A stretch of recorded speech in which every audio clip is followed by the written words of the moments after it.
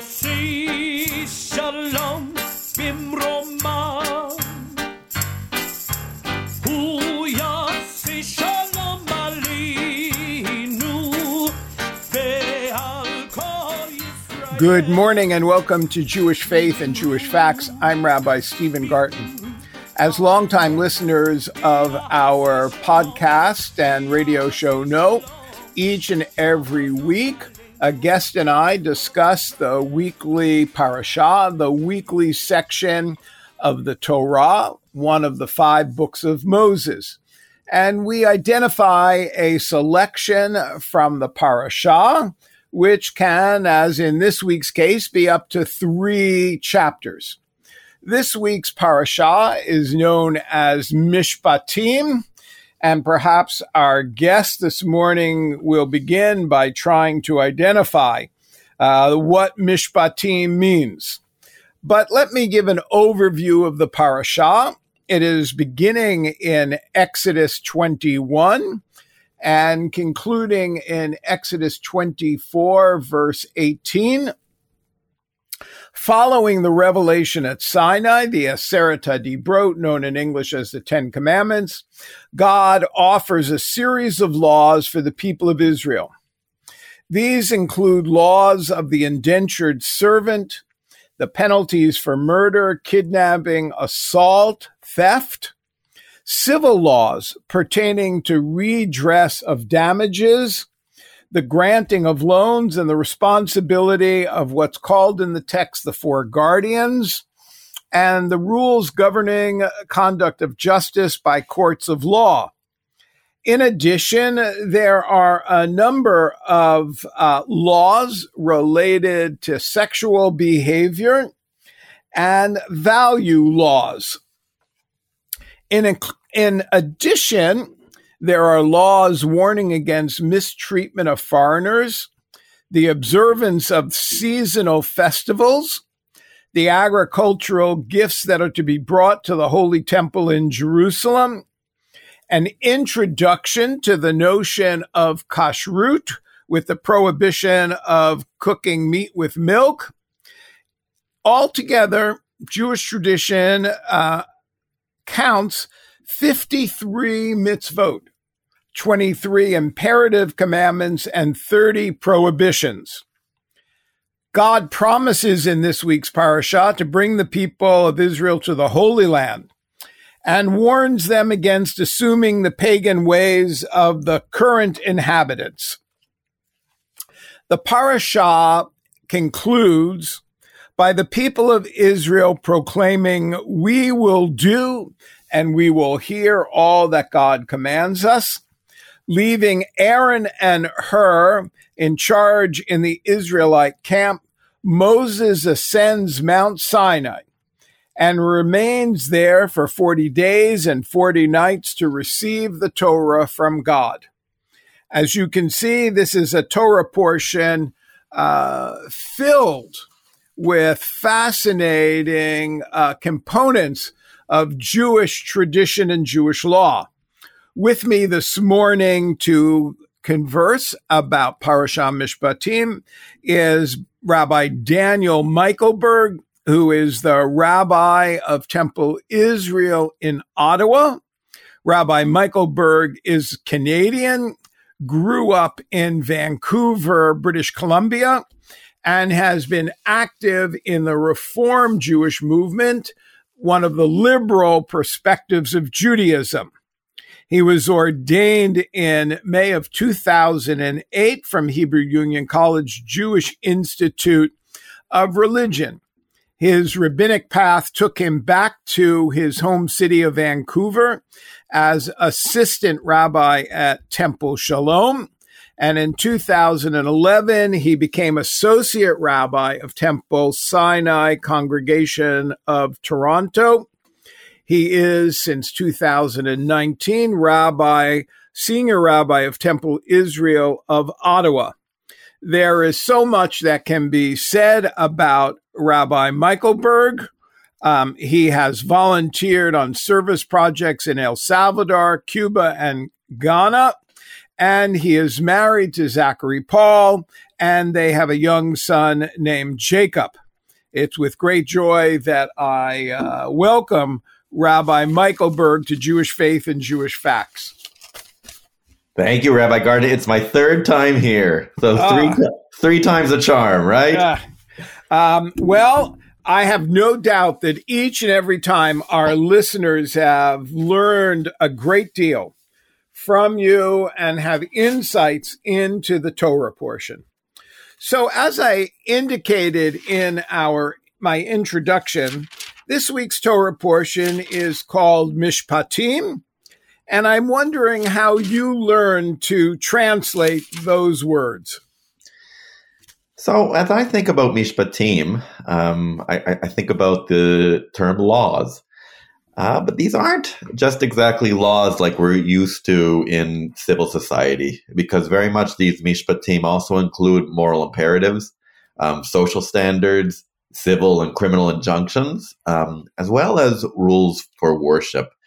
And as I understand the terms Mishpatim, I really understand them as the expectations that we hold as we think about another Hebrew term being Brit, meaning covenant, really reminding ourselves that when we are in covenant with one another, with God, with our world, there are a host of different expectations that are placed on both parties.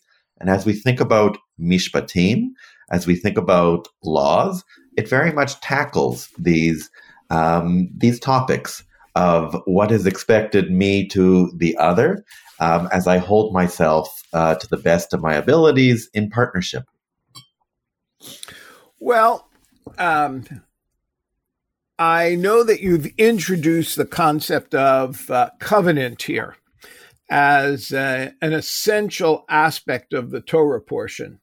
When I had asked the original question about the word mishpatim, I was reminded of my professor of biblical studies, Hanan Brichto, alav shalom, who thought that we should understand the term as social norms rather than focus on the word law.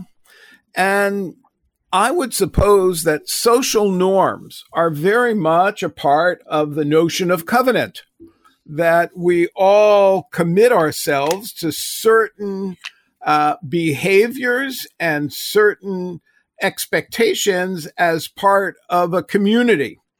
Of course, covenant in the Torah is more than just one kind of a community. It's a special community. And in this week's Torah portion, we find the Israelites saying these famous words, Na'aseh v'nishma. We will do and we will nishma. And so perhaps we can use those terms to expand on the notion of covenant. How do you define Na'aseh v'nishma? So I would, as I think about Na'aseh, meaning that we will follow, we will do, and Nishma, meaning also that we will integrate, that we will hear these words, that we will faithfully follow. There's a story. I also have a story that I associate with these words. I remember in my early years as a rabbi talking about this parasha and having a student respond to me, "Wow, it's amazing to think about all the Israelites speaking in the same words, all united together. Na'aseh v'nishma. It's like they were possessed." It's funny, those memories that really stand out, and of Absolutely. course, it's a unique thing to for all these people to be able to speak in one voice in this way, and it speaks to their power. It speaks to the incredible experience of taking on these expectations, of ingraining these principles in the confines of covenant. And just to elaborate on that, just for a moment. The Hebrew word for covenant being Brit, it's really something quite special, that something quite extraordinary, that on the one hand, we could call a covenant a contract of sorts that simply implies reciprocal responsibilities. But unlike most covenants or contracts, there's no transfer of funds. Rather, this covenant is based on trust, on love, and it's intended to be permanent. The two main examples of covenant are between spouses and between God and the Jewish people. And it's as we think about this notion of covenant, this notion of sacred bond, that these words become all the more powerful. Naaseh v'nishma, God, whatever you articulate, I will faithfully abide by. What a remarkable thing for the Israelites to take that leap of faith in this remarkable way, to commit themselves to these practices. You know, as you were speaking about the power of this phrase, Naaseh v'nishma, I'm reminded that one of the essential prayers in the Jewish liturgy is known as the Shema. In earlier prayer books of the Reform movement, the prayer was often introduced with the words, we recite the watchword of our faith. And it strikes me to ask, is the usage of the word Shema in the liturgy 2 times out of the 3 prescribed services similar to its usage in this week's Torah portion? Do they both speak about Brit, or is there something that distinguishes the usage? Wow. Well, as I think about this story and as I think about the Shema, the central element is listening. It's remaining open to, making sure that we acknowledge God's presence, the blessing before us, and also an appreciation that what we do matters. Very much as we listen in the Shema, and very much as we now juxtapose the Israelite experience, we're able to reflect that what we believe and what we do are very much tied together in precious ways. And it's as we nurture our faith that we're able to really reflect on how do we bring about holiness in the world. What an interesting transition. So when you say bring about holiness, there is, of course, a Torah portion known as the Holiness Code. Are you suggesting that there's a connection between that section of Leviticus 18 and 19 known as the Holiness Code and this section of Mishpatim, that both of them seem to be litanies of law, but their intention seems to be much different? Absolutely. I would say as we think about the Holiness Code, as we think about this parasha, Mishpatim, as we think about these principles, they're intended to lift up. We lift up ourselves. We lift up everybody around us. We lift up the potential in our world, which is not to say that's easy. What comes to mind to me is the Talmudic legend that talks about how the angels were so impressed by the faith that the Israelites showed that they came down from heaven and they placed 2 crowns on the head of each Israelite, one for doing and one for obeying. After all, it would have been more likely for the Israelites to respond, we will seek to understand, and if we are persuaded, we will agree. But instead, the Israelites display complete trust in God. And so I share the story to really illustrate that how beautiful it is, how remarkable it is for the Israelites to recognize that by following these practices, there is amazing potential before their eyes. And sometimes we need to just do before we understand. That's how amazing the Israelites were, that they were able to abide by these practices, even though, as we can imagine, they were probably confused and overwhelmed. Your explanation of the beautiful phrase "Naaseh v'nishma" seems to reflect the traditional understanding that one finds great meaning in doing. And we're going to leave that to their understanding of religious behavior, that only through constant doing does one find meaning, discover meaning, unwrap and unveil meaning. But the movement that your synagogue is associated with, and that both of us are associated with, used this phrase in a very different way. They preached for nearly a century that doing came from understanding. So do you think that the movement that your synagogue represents still holds to that original notion that doing emerges out of understanding, or is it morphed to a more, what I'll call, traditional understanding of it? Well, that is a fascinating question, Rabbi. As I look to the early reformers, and when I say the early reformers, I mean we're looking back about 150 years ago. These would have been German pioneers arriving in the Midwest, embarking on a new pathway. What does it mean to be Jewish? In their case, in the 20th century, and for them, very much leaving behind their ritual practices for which they couldn't see meaning was a priority for them.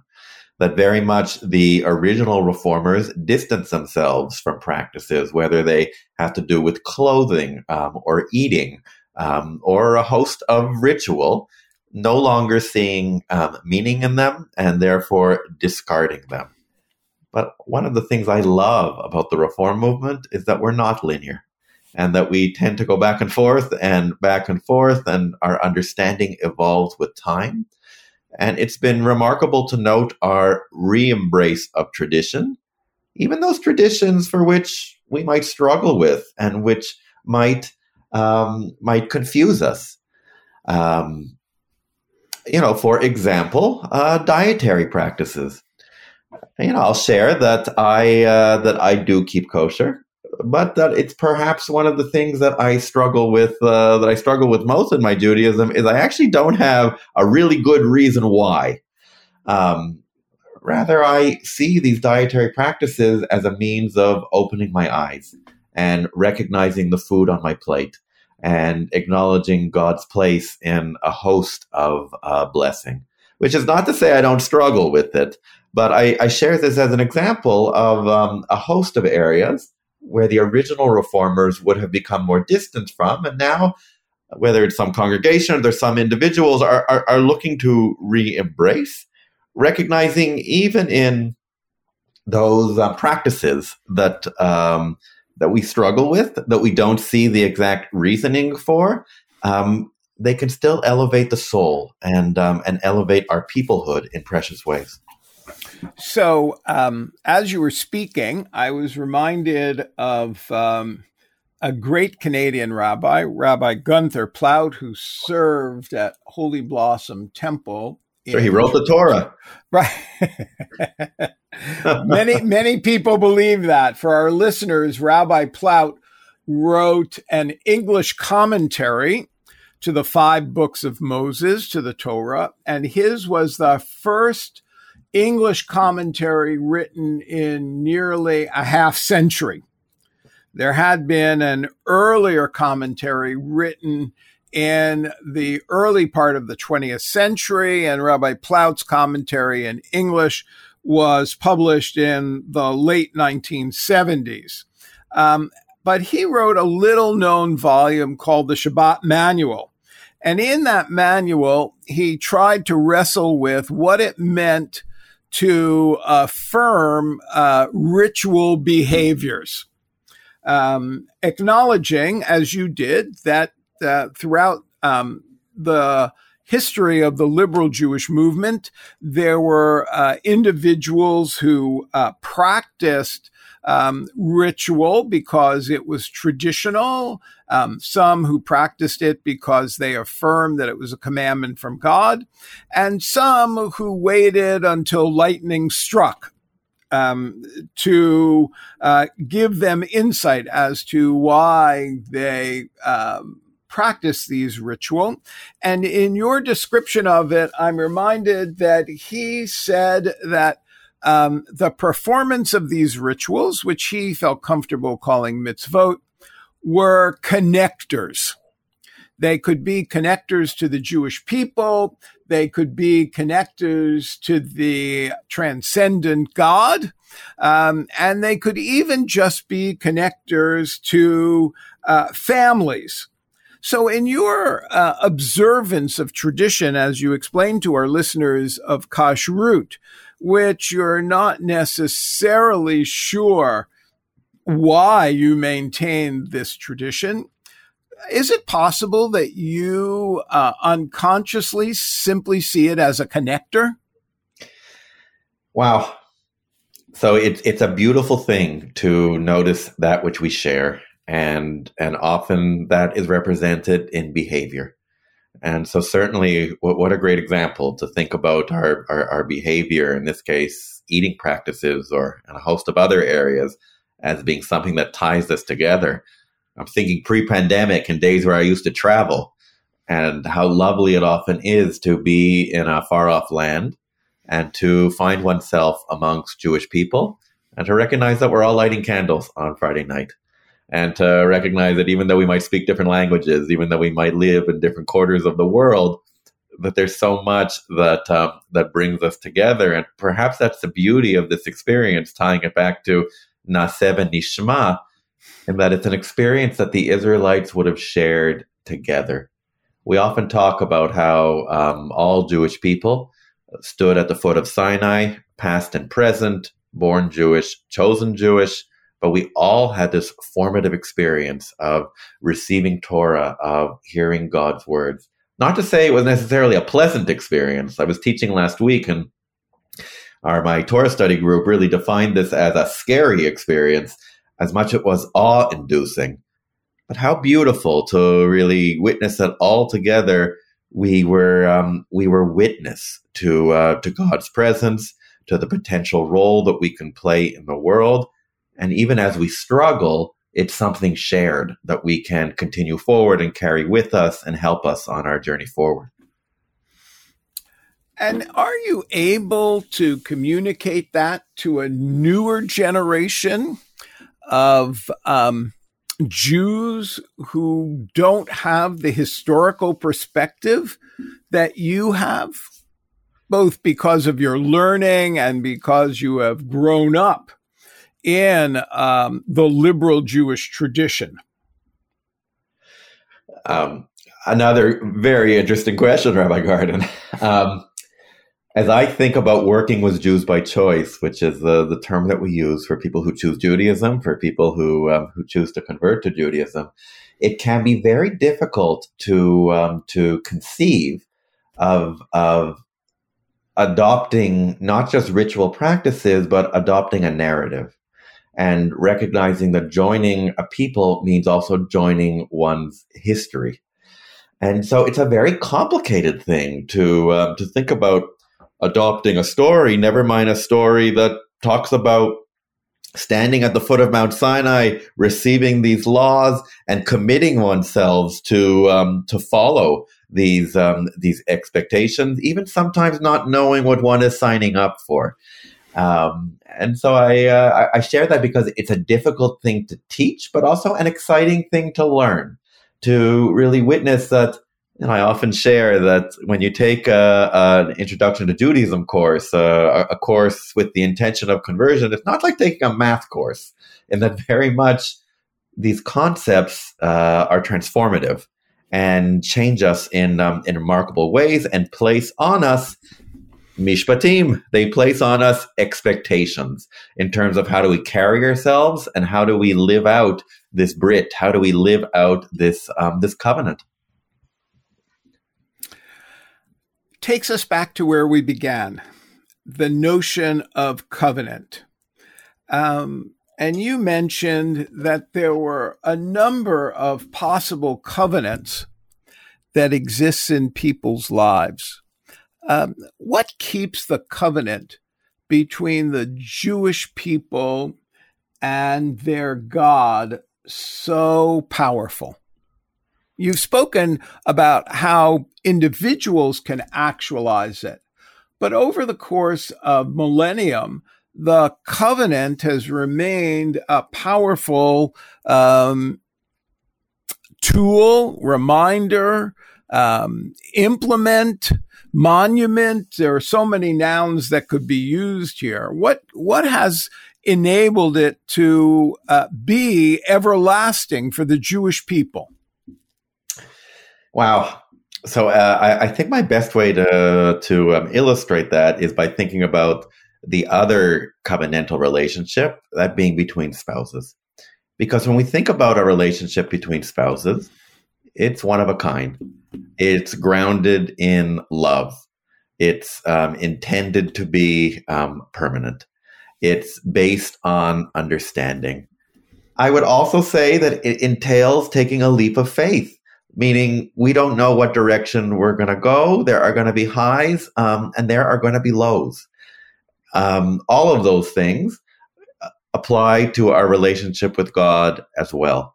And that would have been revolutionary to bind oneself to a God that one cannot see, and to do so with love and with trust, and to understand the reciprocity between two. That is how remarkable that bond is. And that's what's entailed with this acceptance.